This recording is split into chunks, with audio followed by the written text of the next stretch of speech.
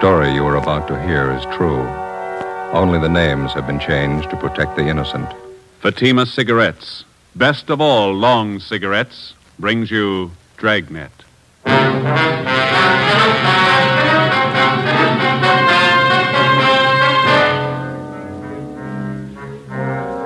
You're a detective sergeant. You're assigned to robbery detail. A store clerk has been murdered, shot to death in a robbery. The holdup man is described as tall, well-dressed. He escapes in a taxicab. Your job, get him.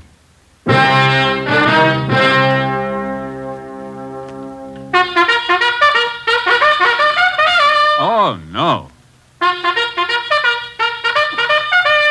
Ah, that's different. Yes, what a difference. In Fatima, the difference is quality. You see, Fatima is the quality king-size cigarette because it contains the finest Turkish and domestic tobaccos superbly blended. And Fatima is extra mild with a much different, much better flavor and aroma than any other long cigarette.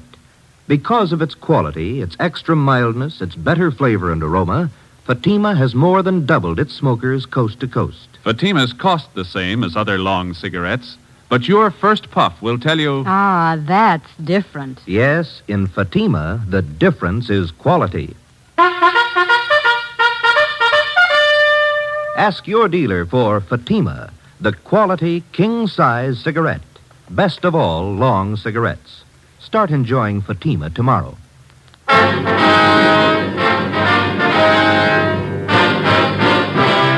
Dragnet, the documented drama of an actual crime. For the next 30 minutes, in cooperation with the Los Angeles Police Department, you will travel step by step on the side of the law through an actual case from official police files. From beginning to end, from crime to punishment, Dragnet is the story of your police force in action. It was Friday, August 17th. It was hot in Los Angeles. We were working the night watch out of robbery detail. My partner's Ben Romero. The boss is Captain Walker. My name's Friday. It was 8:35 p.m. when we got to the Church of St. Damien, the vestibule.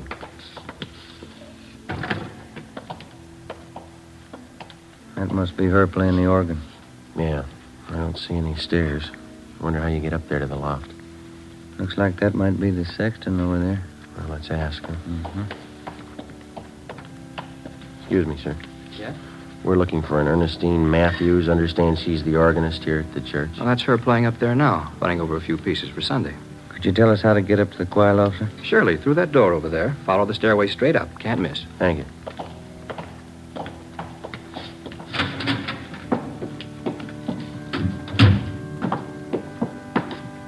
Sure has been a long time. Yeah, what's that? Climbing stairs to a choir loft. Sang a lot in church when I was a kid. Boy soprano. All right? They finally threw me out. Voice change. Yes, did you want something? Are you Mrs. Ernestine Matthews? Yes, did you come about the new choir books? No, ma'am. Police officers. Oh, can I help you? It's about your husband, Miss Matthews. Bert, what about him? Has Bert done something? He was hurt, ma'am. Well, I don't understand. Bert's working at the store. What do you mean he was hurt? There was a holdup. Dear God, my husband. Was he hurt bad? Yes, ma'am. Where is he? I've got to go to him. Is he in pain? No, ma'am. What are you trying to say? Dear God, tell me the truth. Which hospital is he in? They took him to Georgia Street. They helped him all they could. You're not trying to tell me Bert's dead? You're not trying to tell me that, are you? I'm sorry, ma'am. In the past 16 days, 7 armed robberies had been committed, apparently by the same man. The suspect was described by victims as tall, heavily built, and very nervous. He was armed. It's cold logic that every suspect who's armed in the commission of a robbery is a potential killer. It's a fact that's been proved 100 times over. The man we were after had proven it again. We'd used every means at our disposal to identify him, through the Stats Office, the Record Bureau, latent fingerprints, through informants and witnesses. We'd gotten out an APB on him containing his description and his method of operation. We'd maintained stakeouts. We hadn't reached him in time. Early that evening, a downtown grocery store had been held up. One of the clerks, 31-year-old Bert Matthews, failed to empty the cash register quickly enough, and the bandit shot him 3 times through the chest. He died almost instantly, and the hold-up man escaped. There was only one witness, Another clerk who had been on duty in the store with Matthews at the time of the holdup. His name was Jess Tallman. He was brought to the city hall where we questioned him further. Did you see Bert's wife? Does she know? Yeah, we dropped off at the church on the way in. Drove her to her sister's place. Still can't get it through my head. 1 minute I was talking to Bert, next minute he was dead. It's kind of hard to take, you know. I'd like to go over that description of the holdup, man. You were pretty upset out there at the store. Do you feel up to it now? Yeah, I'm okay. All right, now you just take it easy. Tell us everything you remember and take all the time you need. Well, I know he was a big guy. Over 6 foot anyway, I'm sure of that. He had a good build, too. Wasn't skinny. How about his face, Jess? Did you get a good look at it? Yeah, I did. It was thin, and he kept working it around, you know, twitching like guy was plenty nervous. Mm-hmm. Can you tell us anything else about him? He was young, about 21, I'd say. Had dark color eyes. That's about all I'd swear to, Sergeant. He had a hat on, I know that. Mm-hmm. How about the rest of his clothing? I wouldn't be sure about it. Could have been a gray coat, blue coat, I don't know. I wouldn't want to give you a bum steer. Did you get a look at the gun? I couldn't miss that. It was a big one. It wasn't shiny. It was kind of dark blue color. I can see the guy now walking in the store and pointing it at Bert. What time was that again, Jess, when the bandits showed up? Just about 7:30. Bert was behind the counter. I was in the back stacking the shelves. The guy just walked in, pointed the gun, said, "Give me the dough." I heard him say that. Mm-hmm. Bert was kind of surprised. He just stood there for a minute, and the guy said, "Hurry up, give me the dough." And Bert said, "Okay, you can have everything." And he reached to get the dough from the cash register. That's when the guy did it. He hit Bert right in the chest. What happened then? Bert moaned a little and fell down on the floor. I got so mad I started running for the guy, but he swung around at me with a gun and said, "Stay where you are." Yeah. Well, I didn't want to get killed. I stopped. You can't blame me for that, can you? Did you follow the man when he left? Well, you see, he backed out of the store, and when he got to the sidewalk, he jammed the gun in his pocket and ran down the street. I ran out after him, saw him jump in a taxi cab and take off. Did you get the cab's number? Well, he was too far away for that, at least halfway down the block. I know somebody else must have been driving it, though. How do you know that? The cab was already moving when the hold-up guy jumped in. He got in the front seat. How do you know it was the front seat and not the back? The way those cab doors open, you know. Front doors swing out to the left, back ones swing out to the right. That ties in, Joe. Used the same MO on those hold-ups last week. Yeah. You got anything else to add, Jess? Anything you think we ought to know? It's about the size of it, Sergeant. You don't think I'm yellow, do you? Well, how do you mean? I mean, because I stopped when he pointed the gun at me. Guess I should have grabbed him, but that gun looked as big as a cannon. Let's face it, I'm not that much of a hero. Oh, I'll put in with you, Jess. Huh? Neither am I. Along with a team of men from Homicide Detail, we continued our investigation of the holdup and killing. Ballistics reported that the slugs taken from the body of Bert Matthews had possibly been fired from a .38 caliber Colt revolver. The slugs were in good condition for identification. All the possible suspects picked from the mug books by the victims had been checked out. All of them had been cleared. Fingerprints left by the bandit at the scene of his latest crime were checked out. No make. We tried to check the taxi cab used in the escape. We got nowhere. The morning after the Matthews killing, we got a call from Sheriff's Homicide. We went across the street and checked with Inspector Bowers. Either one of you remember that case about 6 months ago, the Harry Solomon killing? Oh, yeah, Inspector. It's pretty vague right now. Your men handled it, a county case? Yeah, let me lay it out for you. It's just possible it might tie in with that killing you fellas had last night. And what's the angle? Harry Solomon was a taxi cab driver. The night of February 26th, somebody saw him pick up a fare at Sunset and Highland about 10:30 p.m. That's the last time he was seen alive. Yeah, I think I remember. The next morning, we found Solomon's body in a ditch out in the valley. 2 .38 slugs in his head. Found his cab a few yards up the road, abandoned. Killer used a .38, same kind of gun used on last night's job. Here's something else that ties in. Yeah? A description of the passenger Solomon picked up at Sunset and Highland the night he was murdered. The last fare he ever handled. Mm-hmm. White male American. Over 6 feet tall, heavy build. Age, 20, 21, dark eyes. Had a dark suit on and a hat. Matches up all the way down the line. You had a robbery motive figured on the Solomon killing, didn't you? That's right. Except for a $5 bill hidden in his wallet, Solomon didn't have a penny of his receipts for the night. Might have been another reason behind the killing besides that. Yeah? It's just barely possible Solomon might have known the hold-up man, the guy who killed him. How do you figure? Solomon had been a cabbie for 14 years before he was murdered. From this hold-up man's M.O., using cabs for a getaway car, it's possible he might have been a cab driver at some time or other. You mean if the killer got in the cab and thought Solomon recognized him, was suspicious of him? That's right. Could have been reason enough for him to kill Solomon. I know there's a lot of coulds and ifs and maybes in it, but I thought you might be interested. Well, we'll check it out first thing. How are your men coming on the Solomon case? Progress is pretty slow. Well, we'll keep you posted on anything new. Fine. If we can help, let me know. Right. Bye.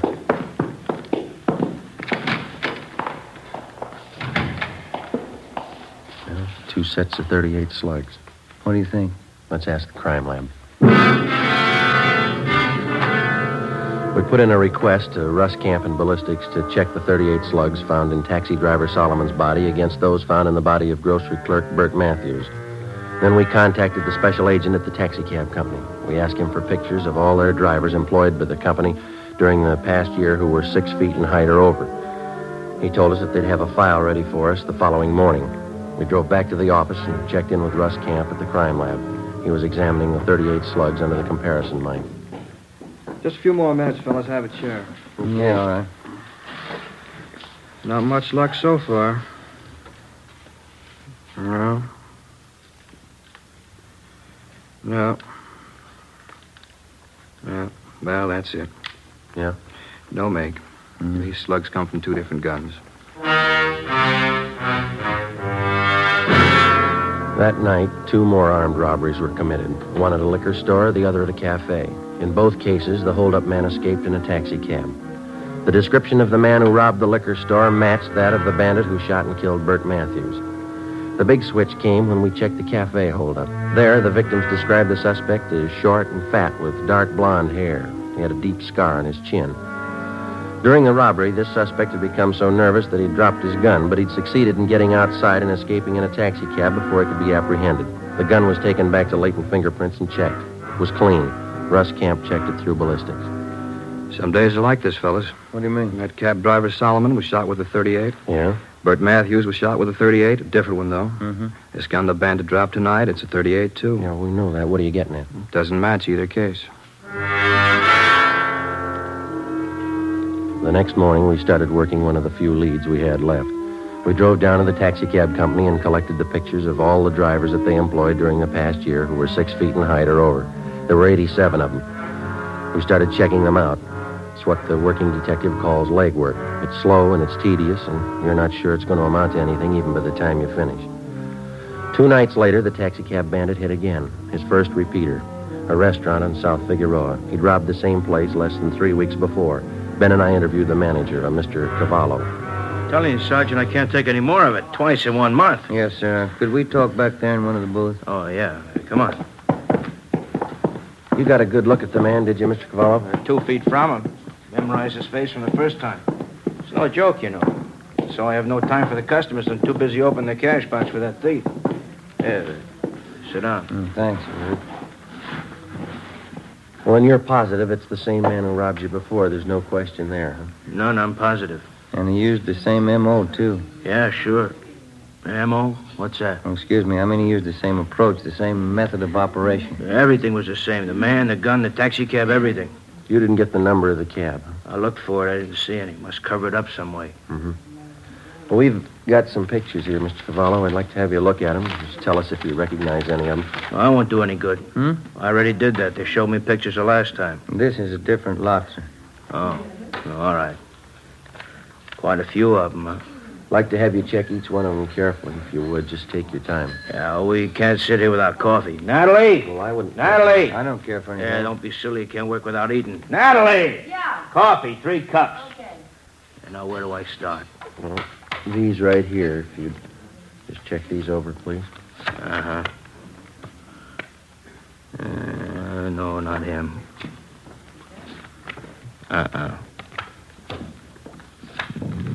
Not him either. Oh, thank you. Thank you. Yeah.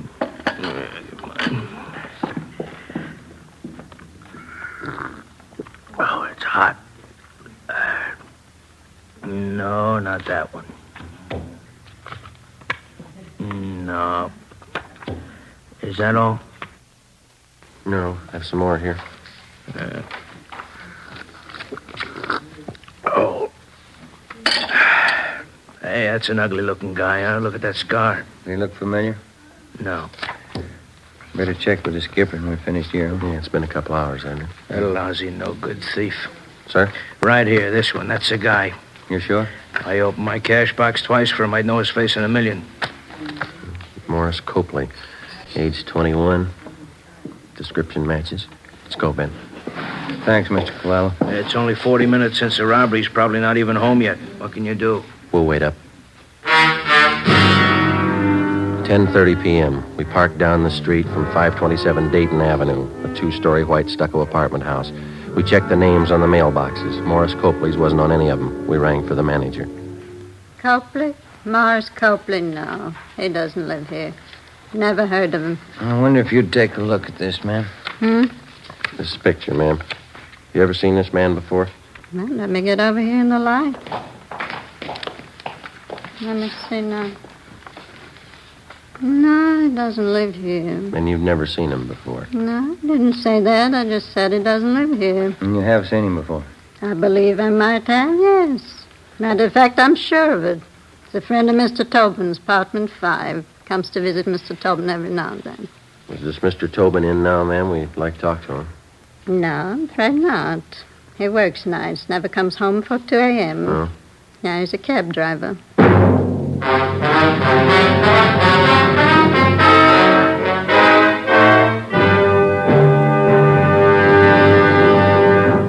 You are listening to Dragnet, authentic stories of your police force in action. Oh, no. Ah, that's different. Yes, what a difference. There's a difference you can hear, there's a difference you can see, but the difference in Fatima is quality. Yes, friends, when you compare long cigarettes, you'll find that in Fatima, the difference is quality. Quality of tobaccos, the finest Turkish and domestic varieties, extra mild and superbly blended to give you a much different, much better flavor and aroma than any other long cigarette. Quality of manufacture. Smooth, plump cigarettes, rolled into the finest paper money can buy. Quality even to the appearance of the bright, clean yellow package, carefully wrapped and sealed to bring you Fatima's rich, fresh, extra mild flavor. Fatimas cost the same as other long cigarettes, but your first puff will tell you... Ah, that's different. Yes, in Fatima, the difference is quality. Ask your dealer for Fatima, the quality king-size cigarette. Best of all, long cigarettes. Start enjoying Fatima tomorrow.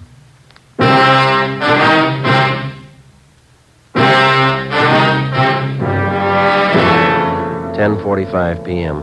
In the presence of the manager, we made a search of the apartment registered in the name of Ralph Tobin, the man who was supposed to be a friend of the suspect, Morris Copley.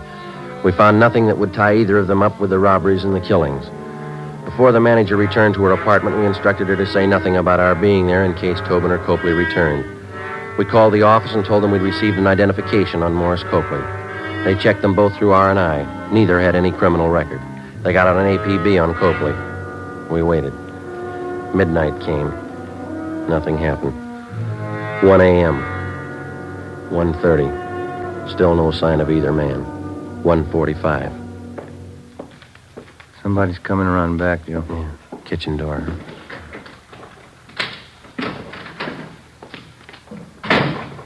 Maury, you back already? Hold it right there, mister. Police officers. I'll fan him. Who are you? Is this a stick-up? Police officers. He's clean, Joe. What's it all about? What do you want? You Ralph Tobin? That's right. This is my apartment. You know a Morris Copley? Copley? Yeah, I know him. You looking for him? He's not here. We know that. Where is he? Wish I knew. I'm looking for him, too. He owes me money. Copley's a pretty steady visitor here, is that right? He was till I lent him that $65. Haven't seen him since. He took off. When was that? When? About 2 weeks ago. Yeah, just about. Look, you mind if I sit down? I'm a little nervous. Go ahead. Kind of upsets you, you know. Why are you looking for Maury? I'd like to have you repeat what you said when you came in that door. What I said? I asked who you were, didn't I? No, I mean before that. Say, I don't think I know what you're getting at, officer. You said, Maury, you back already? Not what you said? Yeah, I guess I did. I guess I thought Maury came back to pay me the $65 he borrowed. You didn't make it sound like that, Tobin. I got the idea you were expecting. Expecting him? No, I haven't seen Maury in 2 weeks, maybe 3. He took me for $65. All right, that's enough small talk, mister. Now, Copley's in deep. You're going to match him if we don't get a straight story. There's some cans of beer in the refrigerator. Let's have one around, Skip the beer. Where's Copley? I'll swear on the Bible if you want me to. I don't know. Look, if Maury pulled anything heavy, I'm not in on it. Ben, you want to check with the manager? Ask her when's the last time she saw Copley here. Yeah, right. Now, wait a minute, officers. I want to cooperate. If Maury's in deep, that's his fault, not mine. That's right, isn't it? That's right. Now, where is he? I don't know. That's the truth. I'll tell you something else. I wasn't squaring. I saw Maury early tonight, 6 o'clock. Came here and borrowed another 5 from me. But you don't know where he is now? No. Said, sure like a can of beer if you don't All mind. right, sit still. I'll get it for you. You sure you won't have one? No, not me. No, thanks. I don't want him. There you go. Good cold beer. I like it when I get nervous. It always calms me down. Say, Tobin, Yeah, officer? you haven't taken your hat off. Oh, I was nervous. I guess I forgot. There. Your hair always been dark blonde? Since I was a kid, yeah, why? How about that scar on your chin? It's a pretty deep one. Beer's sure good. I asked you about the scar. It's kind of embarrassing. I got a little high one night. Fell off a merry-go-round. Big night. Now I've heard everything. We had a robbery report a couple of nights ago, Tobin. Hold-up man was just about your height and weight. Yeah? Dark blonde hair. Had a scar on his chin, too. I'm afraid you got a wrong slant, officer. I worked my cab every night of the week. Wasn't me. Mind if we have a look at your car outside? How'd you know I had a car? We didn't. Let's give it a look, shall we? Why do you want to look at it? You have anything to hide, have you? Of course not. I'm not like Maury. He's always in trouble, always on the lam. You'll probably think it's funny when you check the glove compartment in my car. Will we? Yeah, you will. Why's that? Keep a gun in there. You know how many cab drivers get shot. A guy can't be too careful. What kind of gun do you have, Tobin? Revolver, regular revolver. What caliber? 38. Why? 2:30 a.m. We searched his car, picked up his .38 caliber revolver, and then we drove Ralph Tobin back to the office where he was detained for questioning. We had a stakeout placed in his apartment. Russ Camp and ballistics checked Tobin's gun against the slugs which had taken the lives of Harry Solomon and Bert Matthews. It was found beyond the question of a doubt that his gun had been used in the Solomon killing. We confronted Tobin with the evidence. He started talking. He told us that Copley was responsible for the murder of both Solomon and Matthews, that Copley had borrowed his gun for the Solomon job. In all the robberies except one, he described himself only as the accomplice. He drove the getaway taxi cab. The only occasion he tried to handle the actual holdup was at the cafe, where he became so nervous that he had dropped his gun.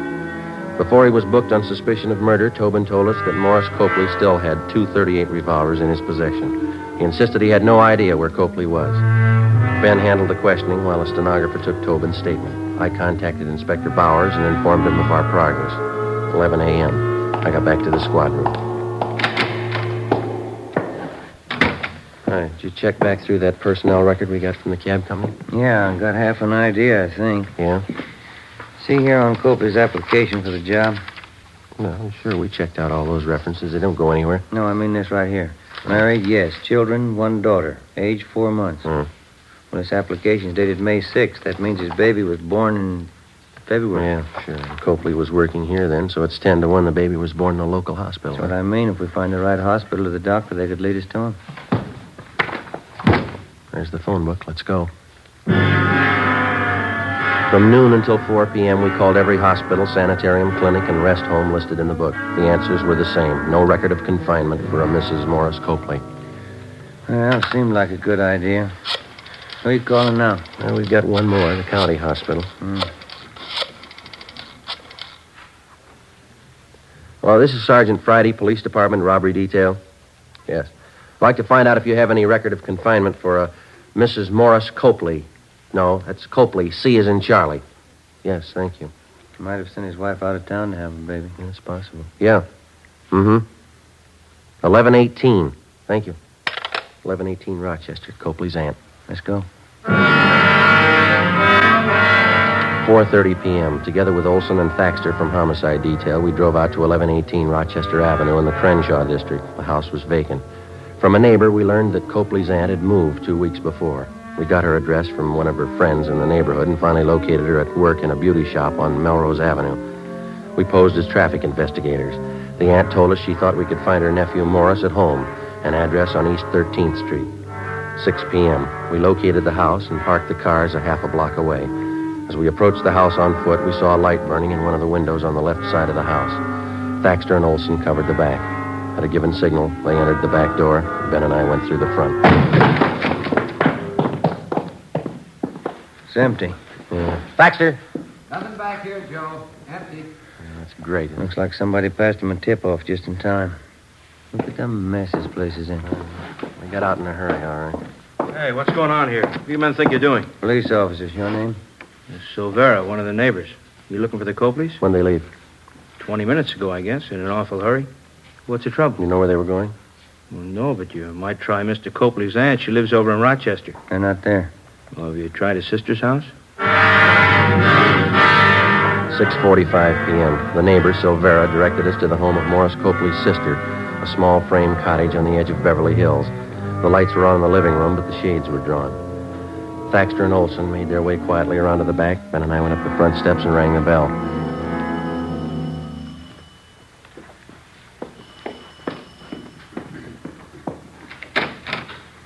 Yes? What do you want? You Miss Copley? Yes? What is it? Police officers, ma'am. I'm sorry. Oh, he isn't here. Maury isn't here. We know he's here. Living room's empty. Must be in the back, Joe. You can't. He's in the bedroom with the baby. He's got a gun. You can't go in there. Where's the bedroom? It's the end of the hall there, that door. He was sleeping. I think he's awake now. The baby close to him? In the same bed. She's propped up on pillows right next to him. He's got that gun with him. Don't go in, please. Where's the bed situated in the room? It's right inside the door to the left. Oh, please don't go in. He won't care what happens to the baby. Ben, I'll open the door. You hit the light switch and cover me. Watch the baby. You better stay here, Miss Copley. Your baby won't get hurt. Let's go. All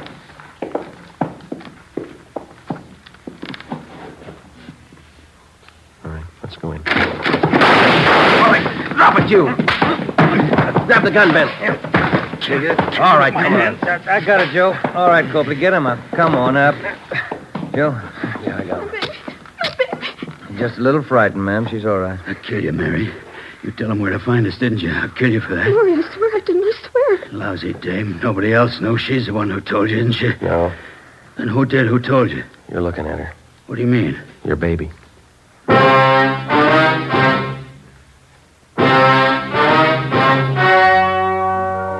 The story you have just heard was true. Only the names were changed to protect the innocent.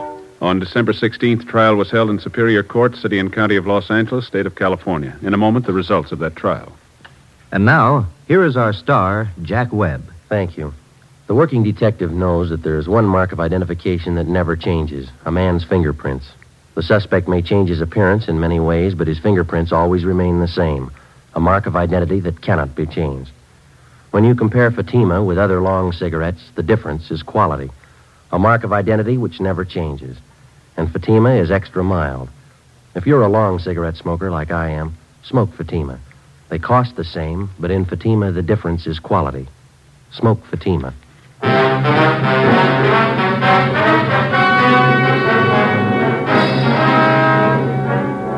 Morris John Copley and Ralph Edward Tobin were tried and convicted of murder in the first degree, 2 counts. They were both sentenced to be executed in the lethal gas chamber of the state penitentiary, San Quentin, California.